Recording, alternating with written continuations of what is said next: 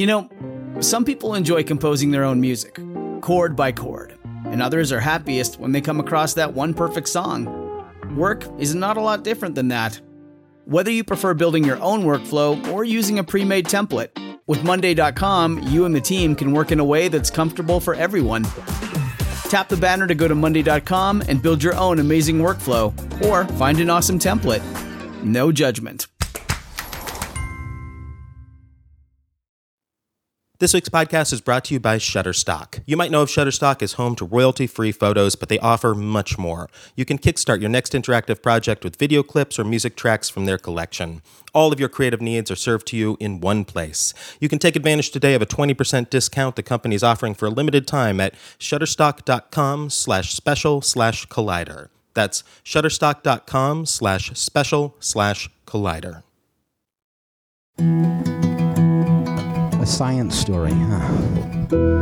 These NYU scientists, I felt really right. I was so and I just thought, well, I had figured it out It was that golden moment. because science was on my side.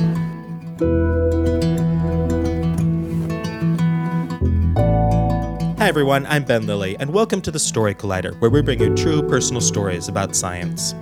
This week, we're bringing you stories about evolution, from an evolutionary biologist's creationist past to a sheltered student's attempt to evolve.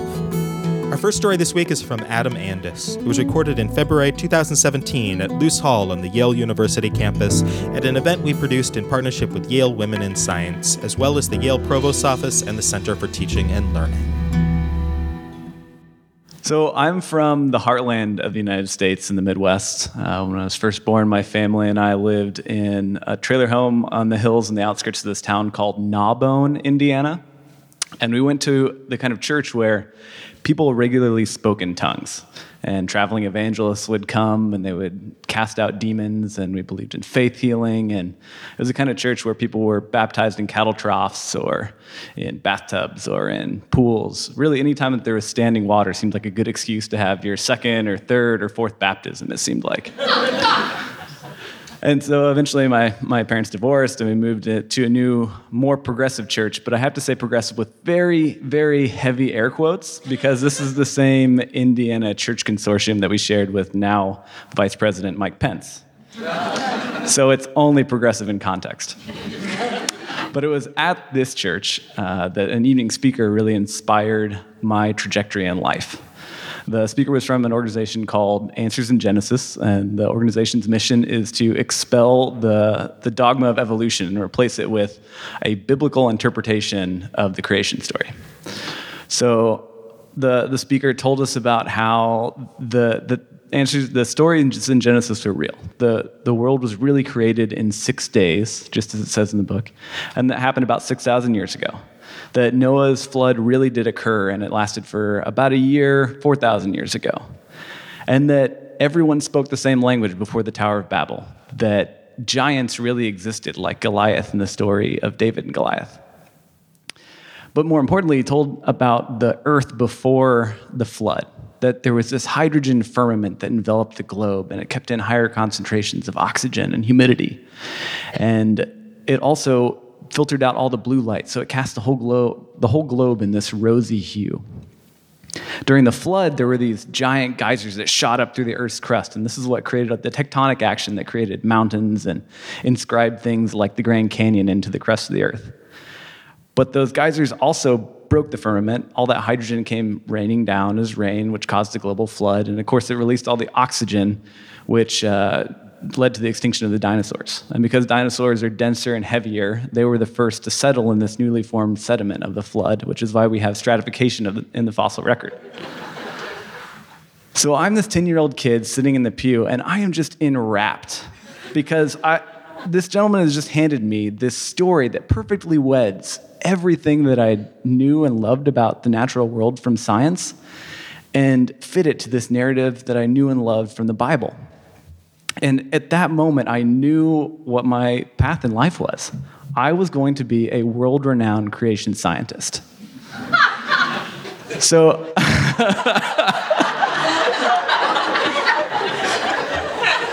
So I took it seriously, and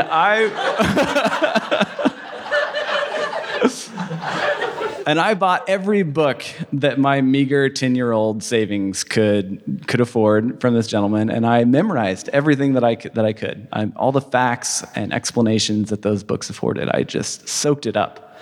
But the thing that those books really taught me was that the biggest obstacle I would face as a creation scientist was the systematic bias against alternative theories perpetuated by the secular scientific establishment.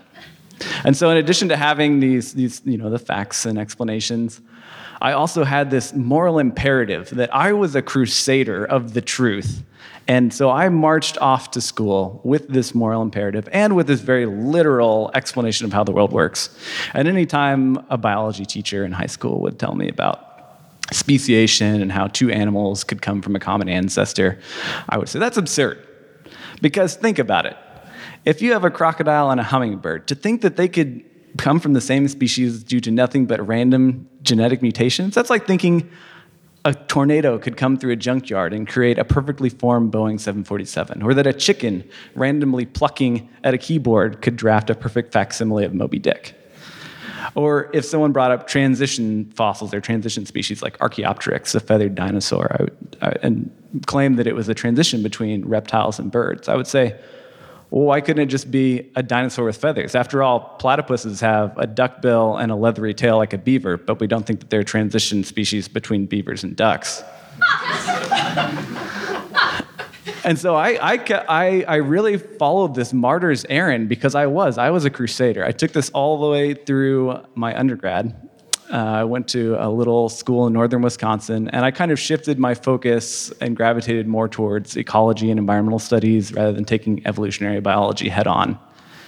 But one of the amazing things about this school that I was surprised was to meet all of these people who had wildly different backgrounds than I had experienced in Indiana. And these people who lived very different lifestyles. So I met folks who were gay, who were transsexual, who were atheists, people who had very, very disparate ideas than anything I had ever experienced. And one of the things that surprised me the most was that from everything that I had read in the Bible, these are some of the most Jesus-like people I had ever met.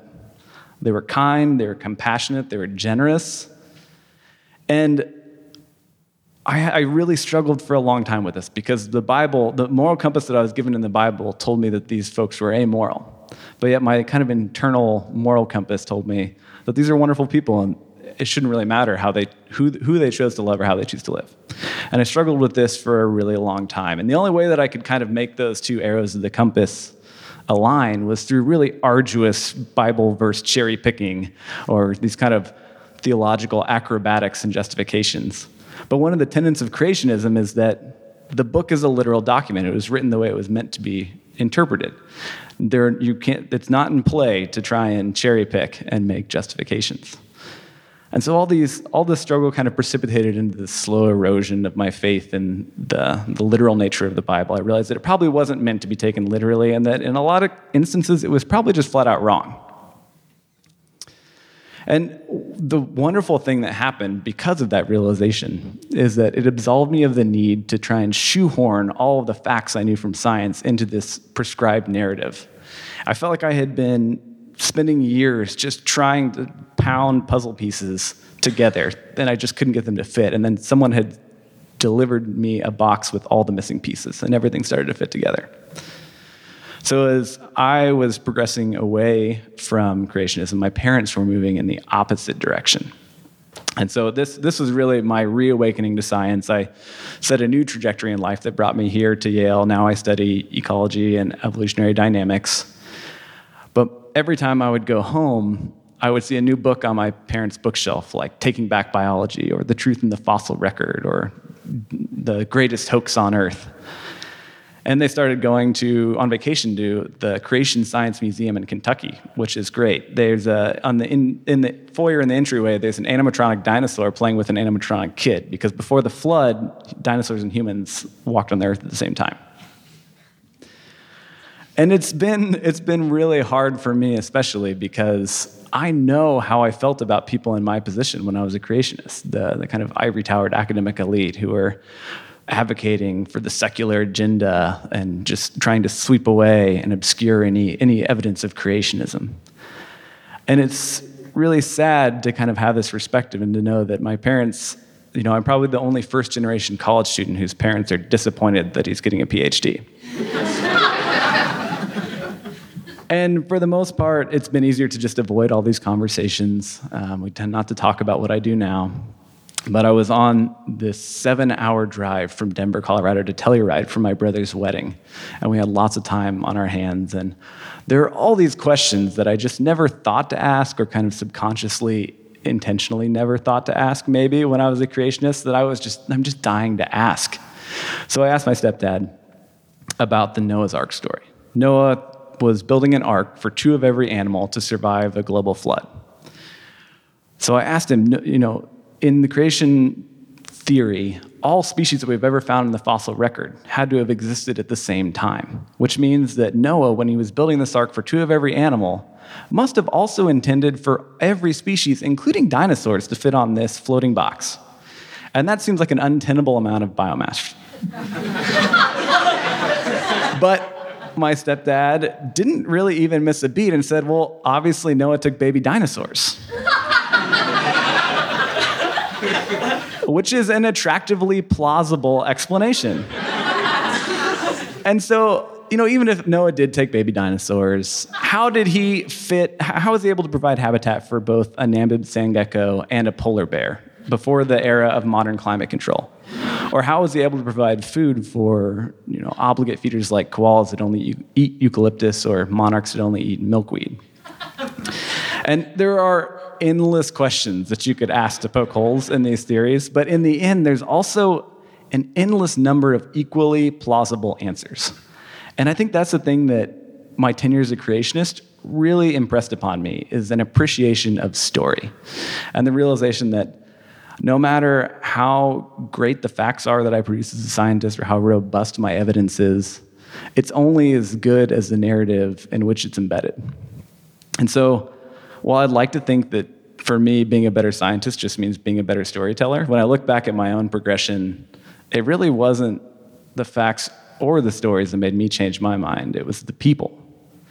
And so I'm starting to think now that for me to be a better scientist, it's more about the infinitely harder task of just being a better person, of being the kind of person that people inherently trust, and the kind of person who has the patience to walk with someone along their journey of discovery. And I know I'm a long way from that, and I still have probably a lot of self-discovery myself to go through. But in that sense, it's just like everything that I love about science, that no matter where you are, there's always a ton more to discover and a lot more work to do. Thanks.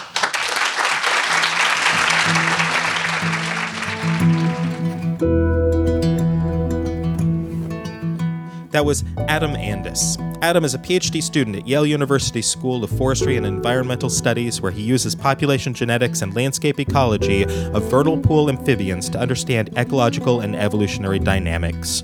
Or, to put it more succinctly, he plays with frogs in the woods. Our second story today is from Angel Yao. It was recorded in September 2016 at Union Hall in Brooklyn. The theme was home. So I won my first science fair project in first grade, and we had to create a solar system, and mine was the best.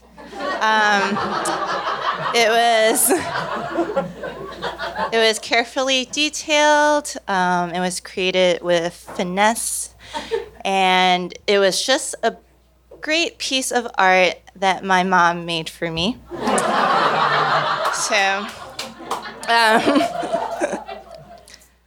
So that felt really good, guys. Like, it was a secret that I lived throughout all my life, and it felt good to just let it out. But I have another secret. My mom did all my science projects. So you see, my mom was a stay-at-home mom at that time, and I was the only child. And my dad kind of coaxed her to come to live in America. And then he tricked her to marry him.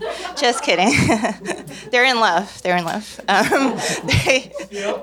Yes, they're still in love. Thank you.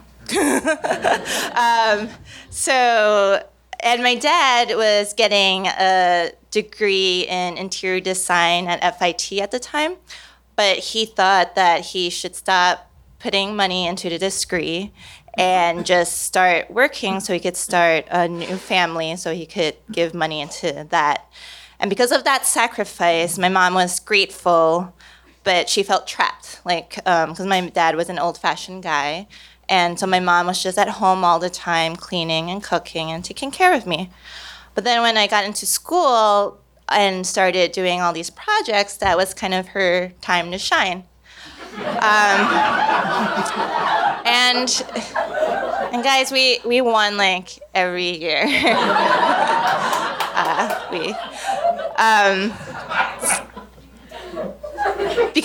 Mostly because, to be fair, we lived in a kind of a poor school district, and so I just remember this girl, Annie. She would photocopy a chapter of a book and hand it to the teacher, and she was like, I typed it on the computer, and here's my report. And, this was the early 90s, so computers weren't that popular, but I'm like, Annie, come on, we could see the edges of the paper. At least put a cover on that report. So not a lot of competition, And then 6th grade comes around, and that was kind of like the last project, and we wanted to win because that was the last year before I go into junior high school and high school, so it'd suck if we didn't win. So earlier that year, my mom did a report on acid rain, so she thought we should do something about pollution. So I was like, yeah, sure, sounds great. Pollution sounds good.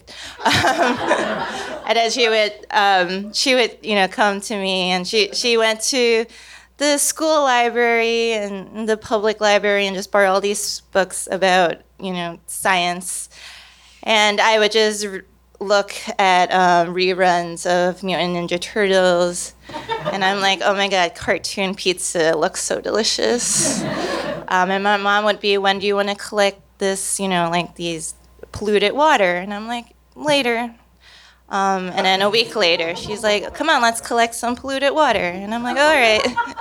And then a week later, it was like, she's like, the project's due in a week, and we have not collected any polluted water.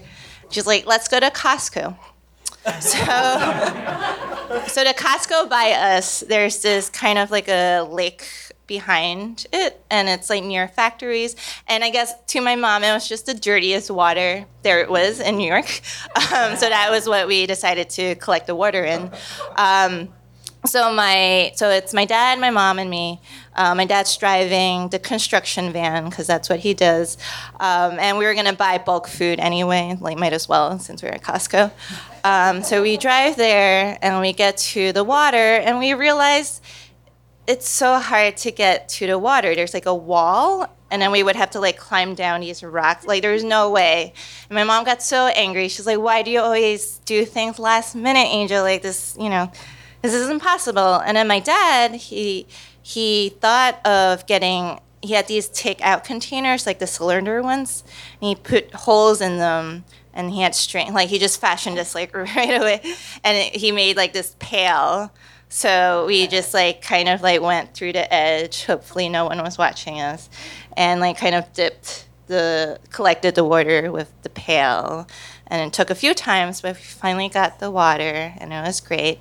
And so since it was due in a week, we kind of fudged the data a little bit. We microwaved the plants to make it look a little bit more gross than it was. And we won. Guys, did you know that polluted water is worse for plants than not polluted water? What a great discovery, right? So then a few months before 6th grade graduation, my teacher pulled me to the side. She's like, come here, Angel. And I was like, she knows everything. I'm a fraud.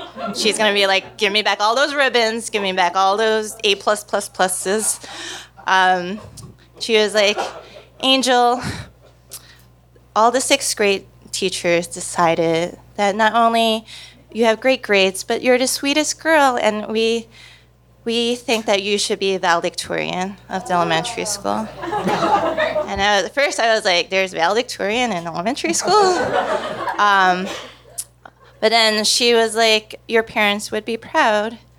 And then I was like, first of all, Asian parents, never proud. They're never proud of their kids. Secondly, I just felt like a fraud, like my mom did all this. And I didn't do anything, and now I'm like placed number 1. And it's funny because I always overhear my parents talking on the phone with their relatives in China and Hong Kong. And apparently, the school system there, everyone's ranked. Like, if you're best, you're number 1, and if you're average, you're number 252 or whatever. So my relatives are always asking, what's my number? So I'm glad we don't have that in America. So now I'm like, now my mom could say I'm number 1. But feeling guilty, I just took that one sentence my teacher said. She was like, you're also really sweet. So I'm like, my mom, I didn't copy that from my mom. Like, I'm sweet on my own. And that's why I got valedictorian. And then also, we had to make a speech for being valedictorian. So I was like, this is the last thing I have to do, during 6th grade school. I'm going to write this speech on my own. And that meeting, I borrowed a book. It was Tricks and Trades for Kids. And there were articles like How to Make Your Own Business by Mrs. Fields, or How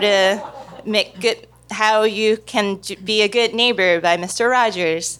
And then my favorite, How You Can Get Mighty Biceps by Arnold Schwarzenegger. And all these articles are for kids, and they're just like inspiring. So I kind of took like bits and pieces of it for my speech. So I have a treat for you guys. I have my speech. I'm going to read it.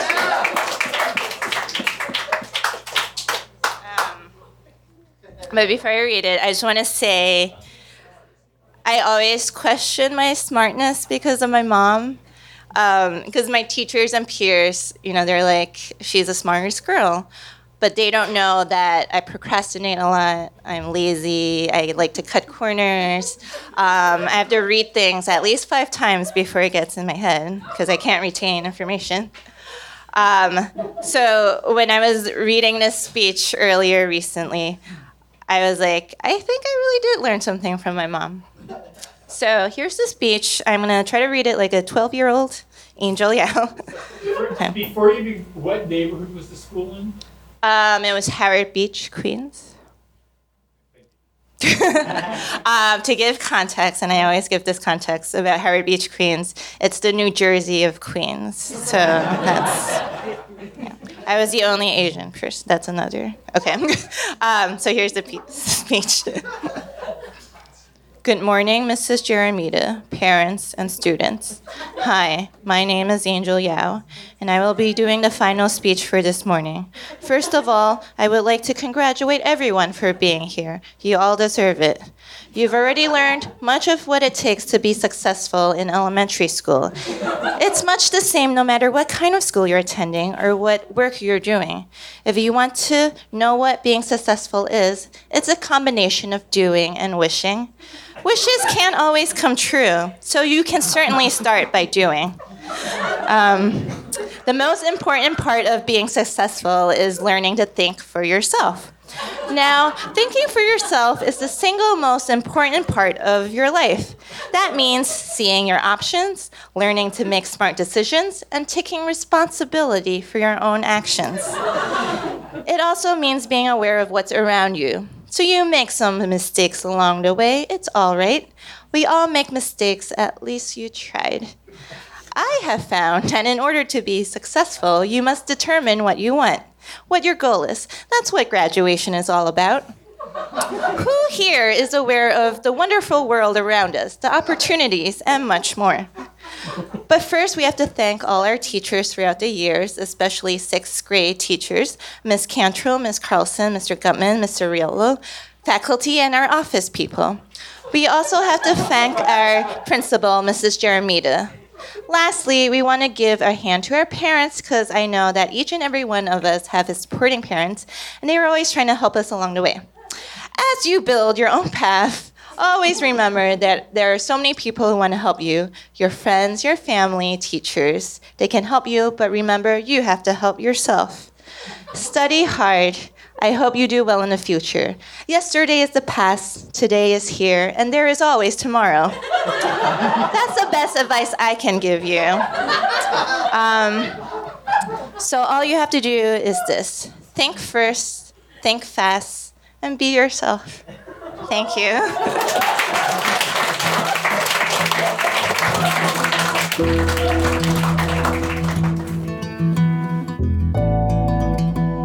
That was Angel Yao.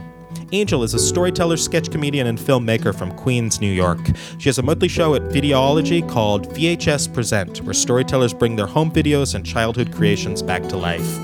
She is currently working on a new show for Solocom called If All My Dreams Came True. If you enjoyed today's story or are a fan of the podcast, please consider subscribing or writing us a review on iTunes. It helps us climb up the rankings and helps new listeners find the podcast. The Story Collider is grateful for the support of the Tiffany & Company Foundation and of Science Sandbox, a Simons Foundation initiative dedicated to engaging everyone with the process of science. The Story Collider is produced by Liz Neely, Aaron Barker, Ari Daniel, Christine Gentry, Shane Hanlon, Rosie Waldron, Cassie Soliday, and Nissa Greenberg, with help from Farah Ahmad, Ellie Chen, and Skylar Bear. The podcast is produced by Zoe Saunders, and the theme music is by Ghost. Special thanks to Yale and Union Hall for hosting these shows, and to our listeners. Yesterday is the past, today is here, and there's always tomorrow. That's the best advice I can give you. Thanks for listening.